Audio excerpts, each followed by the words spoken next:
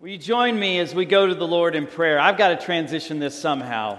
Lord, thank you. God, we pray that we will never get over being saved. Lord, thank you for Jesus and His salvation. Thank you for the sacrifice that He made on our behalf. Thank you, Jesus. Lord, we don't deserve it. We can't earn it. But you save us anyways. Lord, thank you so much for being saved, for helping us be saved, for providing forgiveness and mercy and grace. Lord, we praise you for who you are today. And Lord, we pray that you will teach us even more dependence on who you are in our lives. So teach us today from your word. Speak to our hearts and our minds of the salvation and the dependence that we have on you. So Lord, thank you.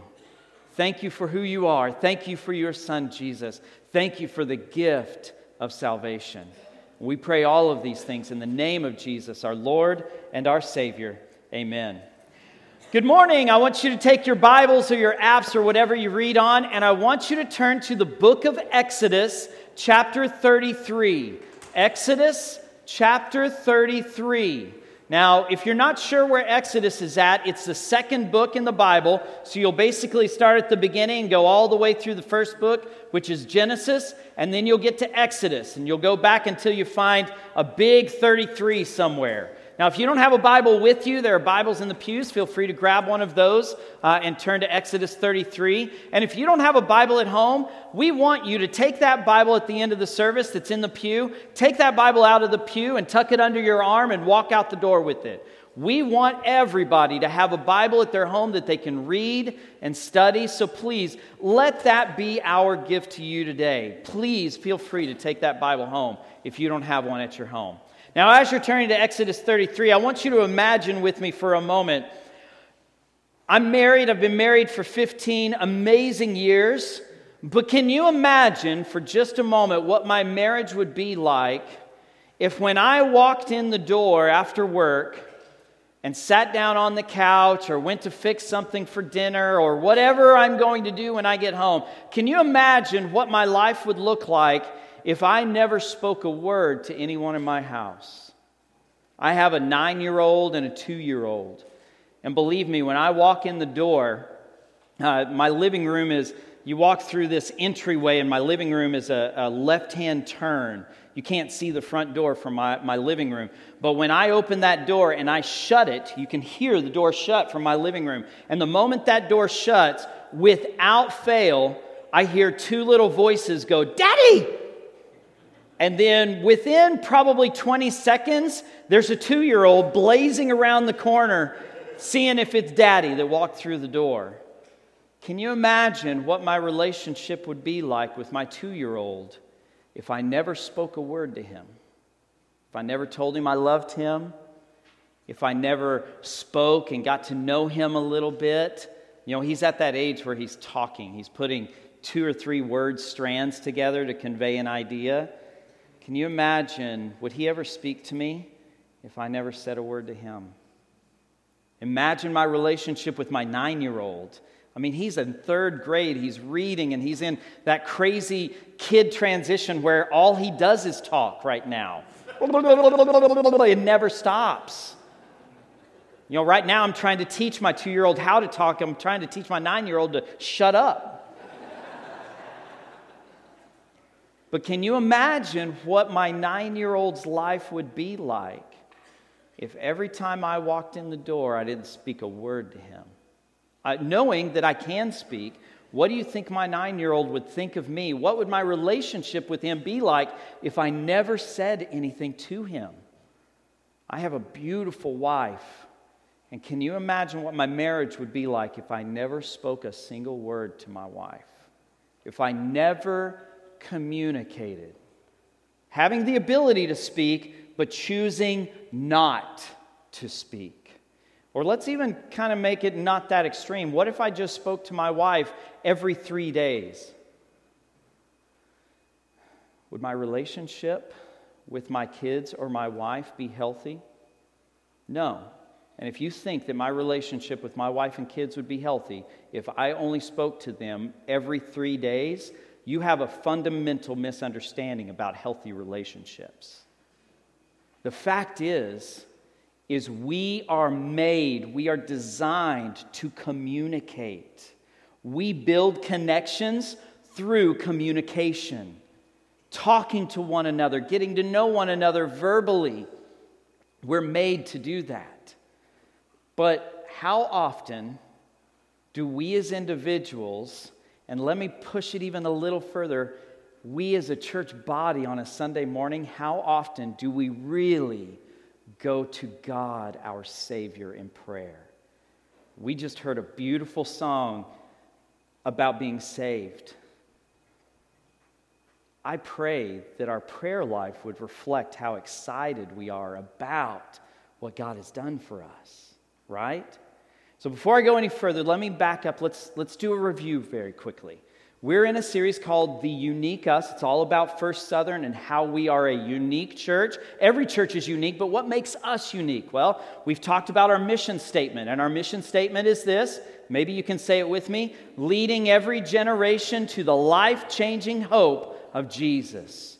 That's why we exist. That's what we do. Every ministry we have, every message that's delivered, every minute of worship singing that we do here is designed to lead people to the life-changing hope of Jesus. Leading every generation to that life-changing hope. But we clarified how we live that life-changing hope and how we accomplish that mission statement by our 4 values. So we did our first value, which is believe. And believe is the idea that the foundation to knowing, to loving, and to understanding Him is God's Word. And so believe is a big part of who we are as a church. And then we spent a couple weeks talking about grow being one of our core values. And we talked about how growing means change, but that ultimately following God is knowing that we are going to be moving where He takes us, both personally and as a church. And last week, we introduced the idea that one of our third value is connect. And I spent the last Sunday speaking about worship expression in music, what we just did. And that's our love song to our Savior. And we need to find that healthy balance of what worship looks like. We don't want to hold back. We want to give God our all when we worship, whether it's through music or through our lifestyle or whatever it may be. Well, today I want to focus on prayer. So let's go back and talk about connect. Connect is hope is proclaimed when we are in relationship with God, the church family, and our community. That's how we connect. And guys, I mentioned it in our announcement time. We do truly believe that you will connect best, I will connect best, when we are connected to a body of believers regularly discussing God and His Word and living life together. We have to be connected into our church body. We're made that way. We're designed that way. God wired us to be built into a church body that way. Well, part of our attribute of connecting also is having a very personal one-on-one connection with our Savior. And so today we're going to focus on prayer, because prayer is such a vital, essential, necessary part of our relationship with God. We cannot connect with our Savior if we are not communicating with our Savior.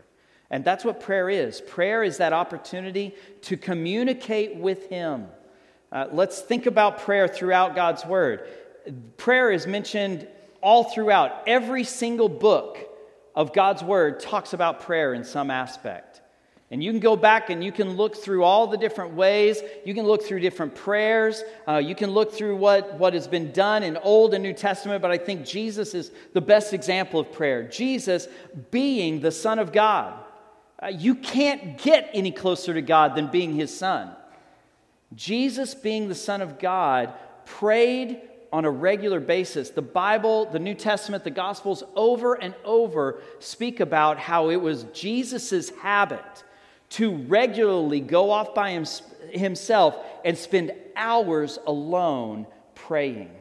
Listen, if Jesus needed to pray that much, I think it's safe to say that we probably do too, right? I don't think that any of us could go, you know what, Jesus needed that, but my relationship with God's pretty tight. I don't think I need that much prayer. I don't think that we can say that. So, I want to take an Old Testament reference to prayer, to connection with God, and look at what it teaches us this morning. So, take those Bibles or those apps and turn to Exodus 33. We're going to start in verse 12. Exodus 33, starting in verse 12, and we're going to read through verse 16. Now, what's going on is Moses has led the people out of Egypt, out of that slavery. They have crossed the Red Sea. They've gotten to Mount Sinai, where they're about to receive the Ten Commandments. Moses is actually on the mountain receiving the Ten Commandments. And look at what happens. Look at what's said here. Exodus 33, starting in verse 12. Moses said to the Lord, so remember, he is on the mountain speaking to God, in the presence of God. He says this, Moses said to the Lord, you have been telling me, lead these people, but you have not let me know whom you will send with me. You have said, I know you by name, and you have found favor with me. If you are pleased with me, teach me your ways, so I may know you and continue to find favor with you. Remember that this nation is your people. And the Lord replied, my presence will go with you, and I will give you rest. Then Moses said to him, if your presence does not go with us, do not send us up from here. How will anyone know that you are pleased with me and with your people unless you go with us? What else will distinguish me and your people from all the other people of the face of the earth? Now, fast forward, go to chapter 34, so probably a page or two over, chapter 34, and I want you to look with me at verse 29. Moses has had this conversation with the Lord. He has now come down off the mountain, and this is actually the second time this has taken place. He's gone up and down twice, but look at what he experiences, what has happened to him. 34 verse 29, when Moses came down from Mount Sinai with the 2 tablets of the covenant law in his hands, he was not aware that his face was radiant because he had spoken with the Lord. His face was literally glowing. It says, if you keep reading after verse 29, it says that the people were scared of Moses, and that he ended up having to put a veil over his face because it was literally glowing. Now, in today's day and time, you would really be worried, right? Because we know things about radiation, and we've seen enough horror movies about what radiation, and you can glow. That's all hogwash, by the way. But the fact is anybody would be scared of a person whose face, whose skin was literally putting off light. You turn the light off and, oh, Moses is here. Great, we can still do things in the house because he's like a light bulb. But think about this for a moment. God's presence was so near to Moses in this account that his body, I don't know what theory you have, but I think his body absorbed some of God's amazing presence. And that for a short time, his radiance was actually God's glory coming back off of him. Old Testament scholars write about this, and that's what they believe, is that this shining is the physical manifestation of God's glory shining off of Moses. So, Moses, I want you to catch the point here. Moses spent some time having a hard conversation with the Lord. But I want you to notice what Moses tells God here. He said in verse 14, the Lord replied, my presence will go with you and I will give you rest. But look at what Moses says in verse 15. Then Moses said to him, if your presence does not go with us, do not send us up from here. Did you catch that? God's presence was Moses' primary concern, because Moses knew that if God's presence was not with the people, then they would not have success. They would not be able to go into the promised land. They would not be able to settle there. They would not get to benefit from the blessings of the land flowing with milk and honey. Moses knew that they desperately needed God's presence. But let me ask you this. When was the last time you went into God's presence? According to statistics, the majority of Americans that claim to be Christians struggle with their daily prayer life. That means in this room, most of us struggle with prayer. Now, let me confess something to you right now as your pastor. This is my greatest struggle in my spiritual disciplines. Reading the Bible, man, I could read the Bible all day long. I love reading the Bible. I love listening to the audio Bible. I love absorbing God's Word. It's how I'm wired and it's how God designed me. But I have to make prayer an intentionally scheduled place in every day of my life or it won't happen. Because I honestly struggle with prayer. And here's why I think, for me personally, I struggle communicating with someone that I cannot physically see or touch or hear. I struggle with that. I can have a conversation with any one of you with no problem because I can physically hear you and see you, and I could reach over and touch you on the shoulder. But I struggle with the idea of praying and having a conversation with someone that I cannot see physically with my eyes, and that I cannot reach over and touch with my hand, and that I cannot usually hear audibly with my ear. I struggle with this, so I have to make it an intentional part of my everyday life. And believe me, when I let that part of my intentional daily life slip, I notice my life goes a different direction when my prayer is not there. So, why do we pray? What is prayer and why do we do it? What's the point? Well, I'm going to give you 3 things today. If you're a note taker, there are 3 things that I feel are most important about what prayer does in our lives. The first one is this: it connects us to Him. Prayer connects us to God. Prayer is about connection, not information. Matthew chapter 6, Jesus speaking in the Sermon on the Mount, Jesus tells us that God knows what you're going to pray before you ever say it, because He knows your mind. He knows your thoughts. So if God already knows everything that you're thinking, prayer's primary purpose cannot be about updating God about information, because God already has the info, right?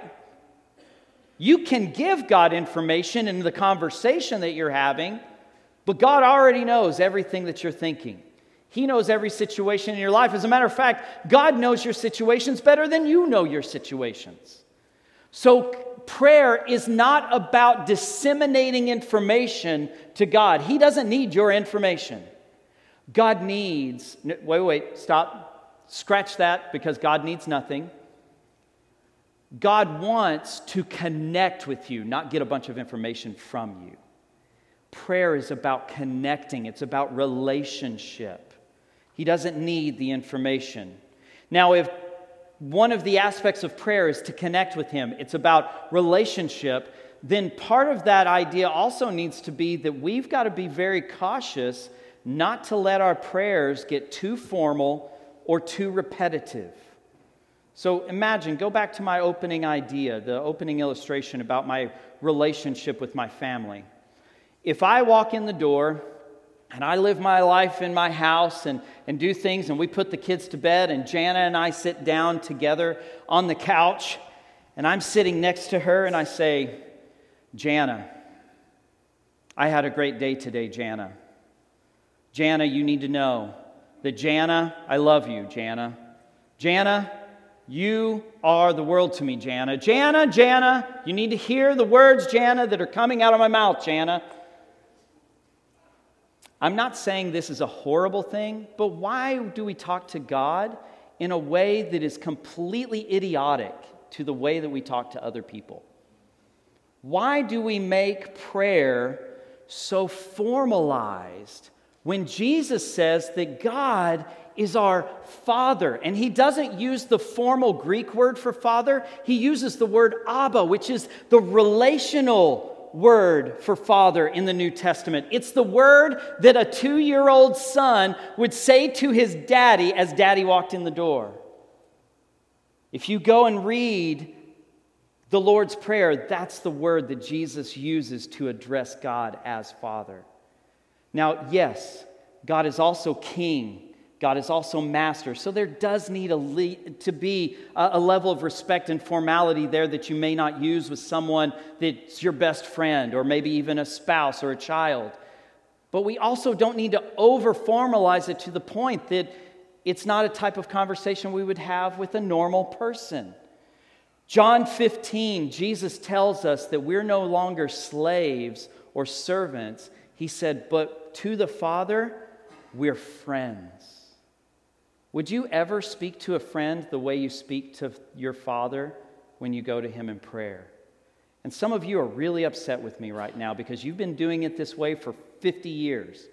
And I get it. That's the way you were taught. And that's fine. If you want to continue that way, I just want to challenge you. Think about what your prayer life is actually like. Do you go and have an actual conversation? Or do you have a routine? Do you have a script that you read to God in your mind every time you go to God in prayer? God doesn't want your script. I will be strong on this point. God does not want your script. He wants your relationship. God does not want you to come to Him with 15 points of things that you need to cover with Him that day.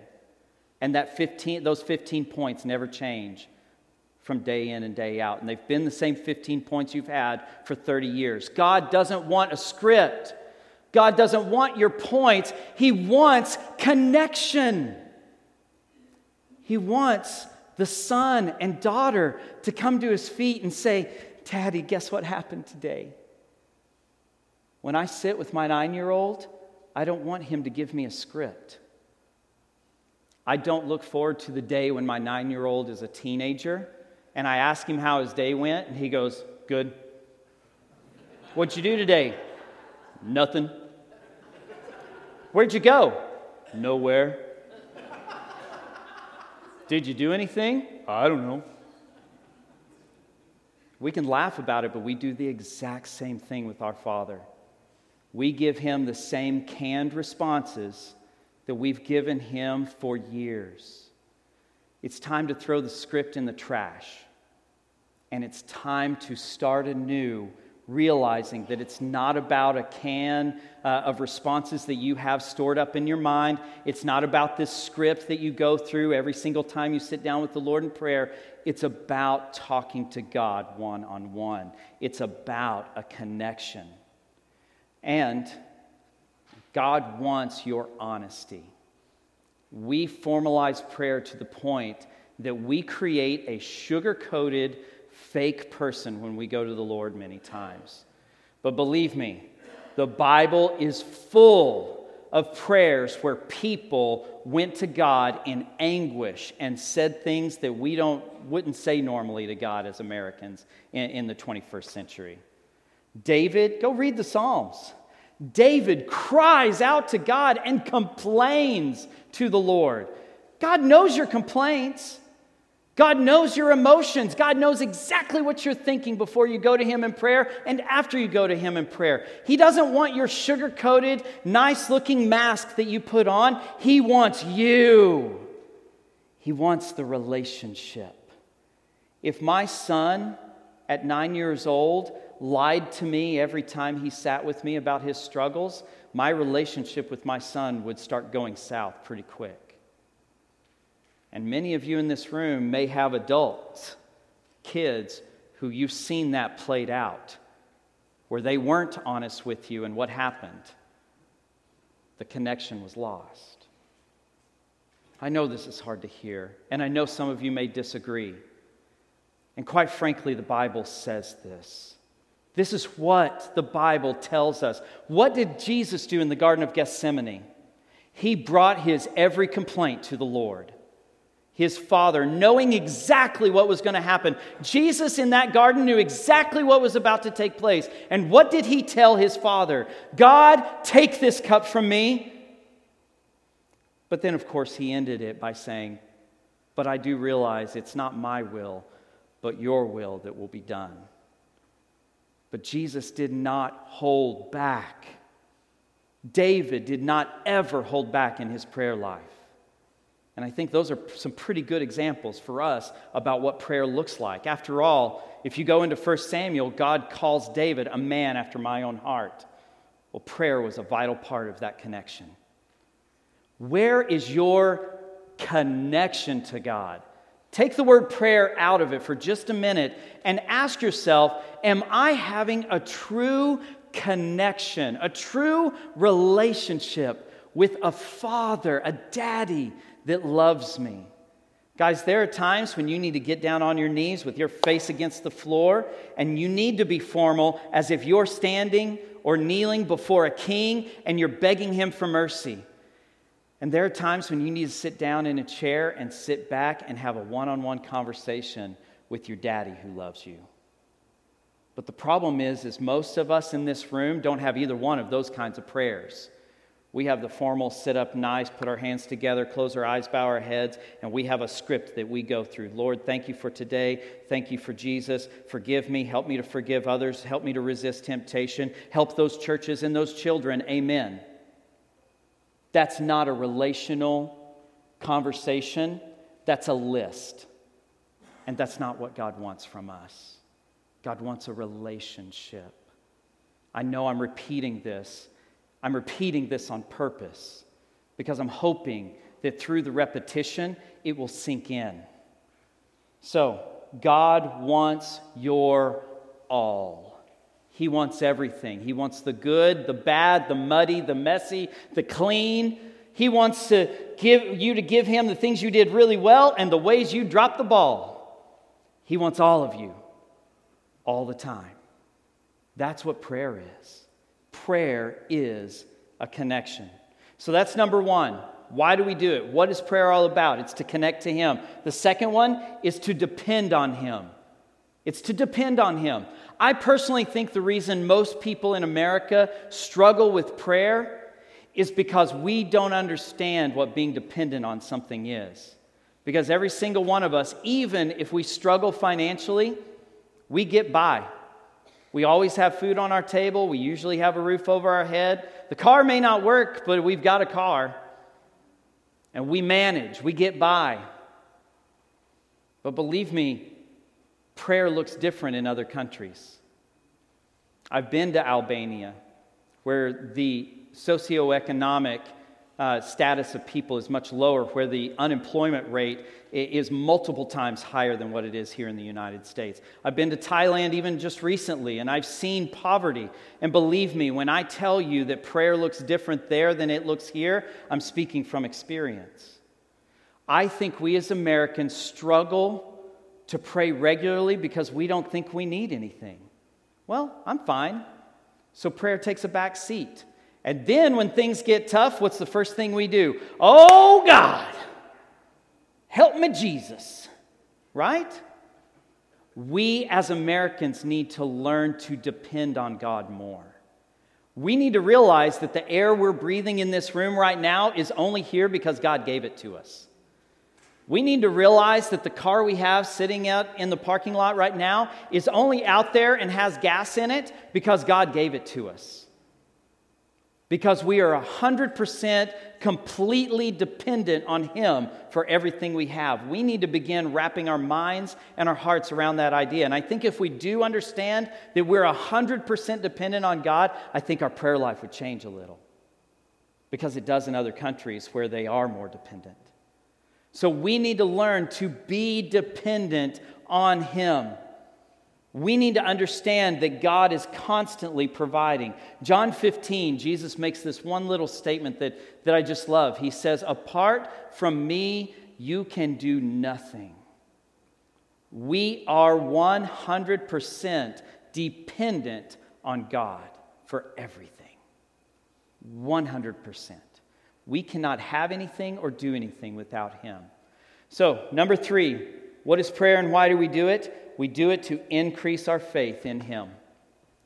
Now, this is different from point number 2. This is about spiritual health, not physical provision, not the air that we breathe, but our spiritual health in Him. I want to go back to the idea that Jesus, on a regular basis, went off by Himself and prayed for hours. He did that because He needed the spiritual strength that comes through prayer. My relationship with my wife is healthy because I communicate with her. It's one of the reasons why it's healthy. If you took the element of communication out of my relationship with my wife, if I never communicated with her, my relationship would ultimately break down and fall apart. We have to learn to pray and realize that part of what prayer is to increase the spiritual health that we need through Him. Because apart from Him, we can do nothing. We cannot be spiritually strong. We cannot be have spiritual stamina and endurance. We need Him. Tough times will come, and our prayer life will determine whether we get through those tough times or not. Because we need the spiritual strength that we gain when we go to Him. On a side note, I think that we should also spend a little more time praying for spiritual needs than we do about physical needs. The average American, according to studies, prays about 10 times more for physical needs of themselves and others than they do about spiritual needs. Guys, this physical world is going to go away. It's the spiritual that's going to last.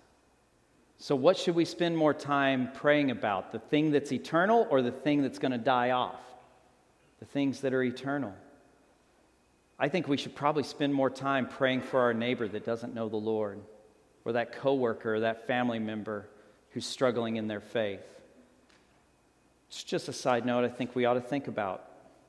So connect. Hope is proclaimed when we are in relationship with God, the church family, and our community. Let me go back to the idea of hope, and I'll wrap up with this. Hope is not going to be evident in your life if prayer is not an element of your life. Hope is not going to be evident in your life if prayer is not an element of your life. It's just a fact. If we want to lead every generation to the life-changing hope of Jesus, prayer has to be a fundamental, foundational part of how we do that hope, how we live out that hope, how we lead every generation to that life-changing hope in Jesus. We have to be dependent on Him.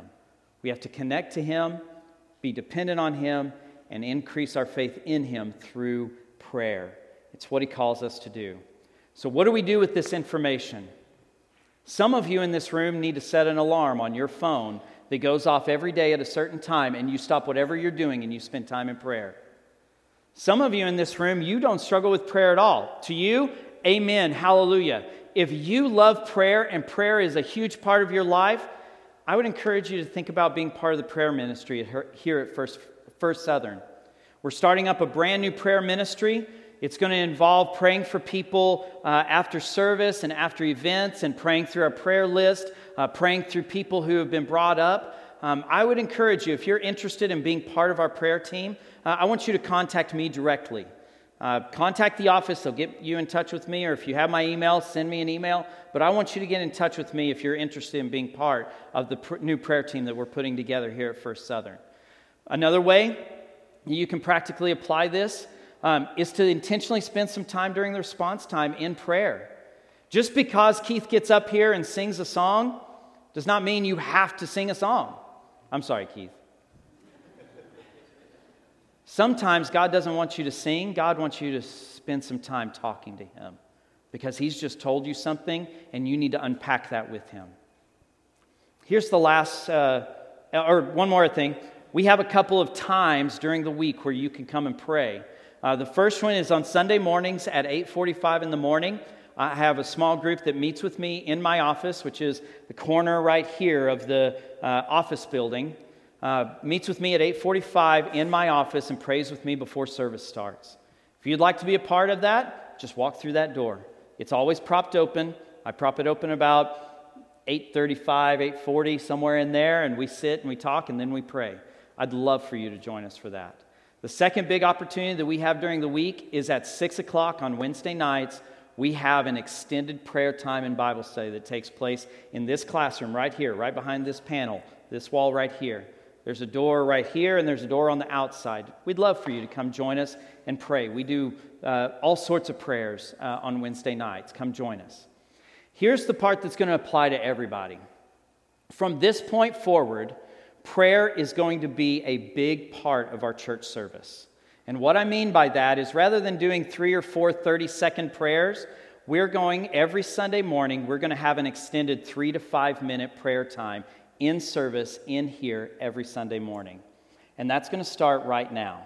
So here's what we're going to do. It's going to change weekly, just like the offering time changes weekly. We may do it before the sermon. We may do it at the very beginning of the service. We may do it after the service or after the sermon. We don't know. We'll change it up regularly, but we will, from this point forward, have an extended time of prayer in here corporately as a church body. And I hope through that you can learn in your personal prayer life to let that prayer and connection grow all the more. So, will you join me in a time of extended led prayer now? Pray with me. Almighty God, we thank you so much for today. God, we give you all the praise. You alone deserve it. We thank you, Lord, that just as we learned today, you want a connection to us. You want to be in relationship with us. And Lord, we praise you for that. Because honestly, we don't deserve to be in connection with you. You are far above us.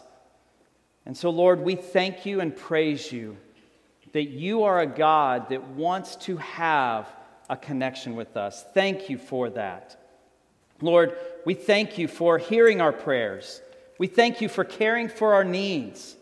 And Lord, this morning we pray 2 Chronicles 6:40, where it says, "Now, O my God, let your ears be open and attentive to the prayers of this place."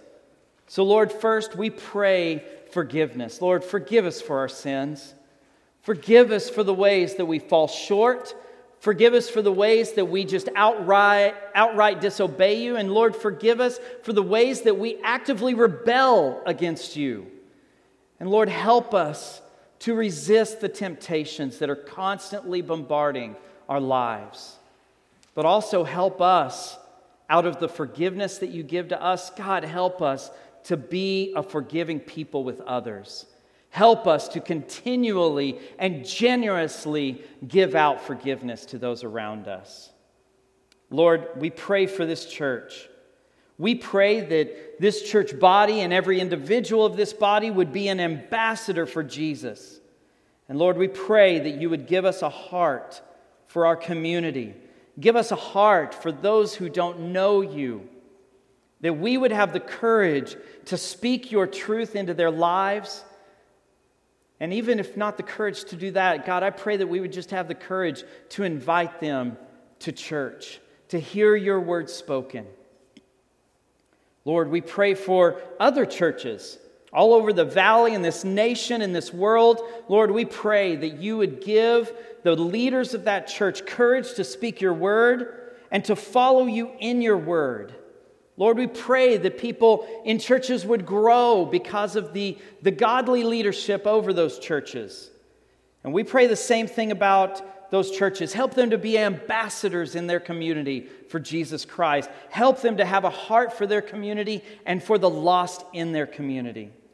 So we pray for other churches. Lord, we pray for our children. We pray for our students. We pray for those of us who are adults and those who are elderly and maybe even shut in. Lord, we pray that you would continually help us to grow in you, to be discipled, to allow ourselves to be changed by you, so that our lives would reflect the personhood and the godliness and the salvation that can only be found in Jesus, that our lives would scream the life-changing hope of Jesus to everyone around us. Help us to be those kinds of people. Lord, we pray for those who are in authority over us. We pray for leadership of all levels, leadership in church. We pray for leadership in schools and at work. We pray for leadership in government at all levels, at city level, at state level, at national level. We pray for our leaders. And we pray, God, that you would give them wisdom. Help them day in and day out to seek you and to pursue your will. May your will be done on this earth through what they do, just as Romans 13 promises. Lord, help us to submit to their authority, just as Romans 13 tells us to do. But again, give them wisdom. Help them to follow you in all of their ways. And Lord, I pray for those who do not know you. I pray for those that we know personally, whether they be family or friends or co-workers or whatever. I pray that every person that we know personally in our lives, that you would give us a heart for them, that you would help us to recognize their need for you, and that you would open doors through your Holy Spirit to speak your life-changing hope into their lives. Give us opportunities to speak about you. Give us opportunities to invite them to hear about you. But give us a heart for those who don't know you. Reveal your truth to them and send us out. As godly men and women, send us to them so that your word can go out to them. Blessed are the feet that deliver the good news of your gospel. Lord, we pray that you would send us, that you would connect us to them, and give us courage. Lord, we pray for all of the persecuted church all over the world. And Lord, we pray for those who are right now either persecuted or are in jail or are being beaten or whatever it is. Lord, we pray for those Christians all over the world who are suffering because of the name of Jesus. Give them strength, Lord. Give them that supernatural strength that can only come from you. Give them the endurance and the courage to be like Paul, who in the midst of his beatings, in the midst of his imprisonment, he spoke your word. Lord, give them courage and give them strength. Give them the endurance. Strengthen them through your Holy Spirit. Lord, we pray that throughout these countries and in America, that your gospel would spread, that revival would come throughout the world. Lord, may it begin here. May your revival begin with us. Use us to bring about a new movement of Jesus Christ to the world. Lord, we thank you. We thank you for connecting to us. We thank you for your relationship. But Lord, we thank you most of all for the fact that Jesus Christ hung on a cross as the Son of God, sinless and innocent, shedding his blood so that our sins could be forgiven. And Lord, we thank you that on the third day after his death, he rose from the grave in victory over that sin and that death. And then later he ascended into heaven, and right now he sits at the right hand of you, God the Father Almighty. And Lord, I pray that if there is anyone here who the Holy Spirit is speaking to and is drawing to you, Lord, I pray that you would give them the courage to respond. We thank you, Lord, for you are a good God. And we praise you for who you are, what you've done, what you're doing, and what you're going to do. And we pray all of this in the amazing, loving name of our Master and Savior, Jesus Christ. Amen. Now we have a time to respond again. Maybe you need to talk to God about what you've heard this morning. Maybe you need to sit at your chair, at your pew, and you need to pray right where you're at. Maybe God's calling you to stand and praise Him in musical worship. Maybe you need to talk to someone. Maybe you have questions about stepping into a life-changing relationship with Jesus. Whatever your response needs to be, we invite you to do so now. If you need to talk, my name is Pastor Chad. I'm going to be right here at this front pew, and I would love the opportunity to talk to you. I'll also be available in the foyer at the end of service. So let's stand or sit, whatever God is calling you to do, and let's respond this morning.